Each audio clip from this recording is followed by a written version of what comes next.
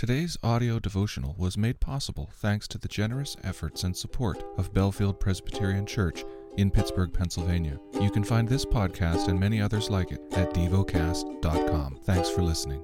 The lesson is from the book of 2 Peter. This is 2 Peter, chapter 1. Simeon, Peter, a servant and apostle of Jesus Christ, to those who have obtained a faith of equal standing with ours by the righteousness of our God and Savior Jesus Christ.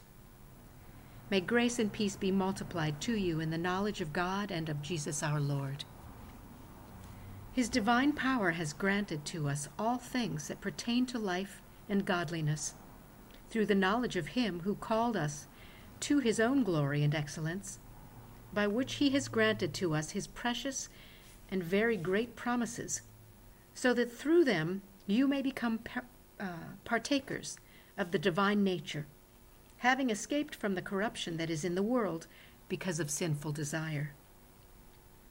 For this very reason, make every effort to supplement your faith with virtue, and virtue with knowledge, and knowledge with self-control, and self-control with steadfastness, and steadfastness with godliness, and godliness with brotherly affection, and brotherly affection with love.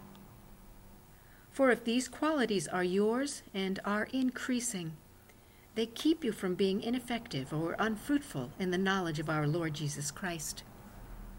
For whoever lacks these qualities is so nearsighted that he is blind, having forgotten that he was cleansed from his former sins.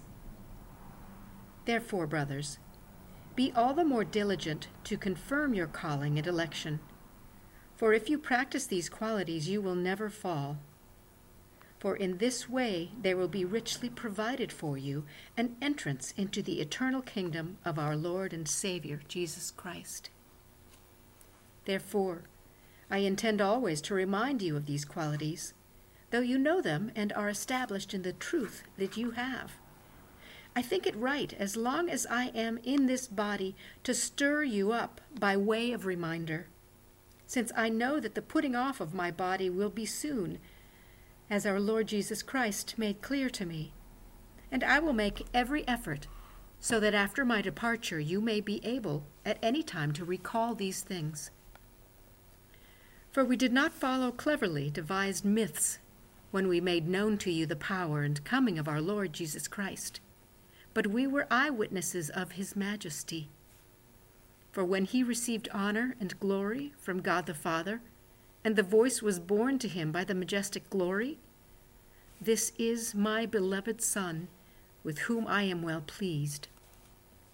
We ourselves heard this very voice borne from heaven, for we were with Him on the holy mountain, and we have the prophetic word more fully confirmed, to which you will do well to pay attention, as to a lamp shining in a dark place, until the day dawns and the morning star rises in your hearts, knowing this first of all, that no prophecy of Scripture comes from someone's own interpretation.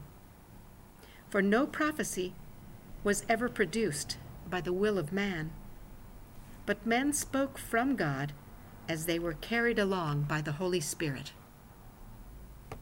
Meditate and dwell on what you're paying attention to in God's Word. How has it connected with your heart or mind?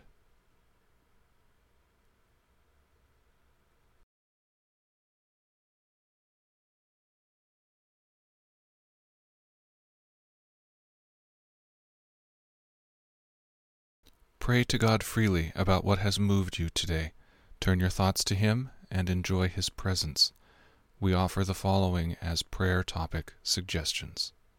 For widows, for fellowship with the risen Christ. Thank you for listening to Devocast.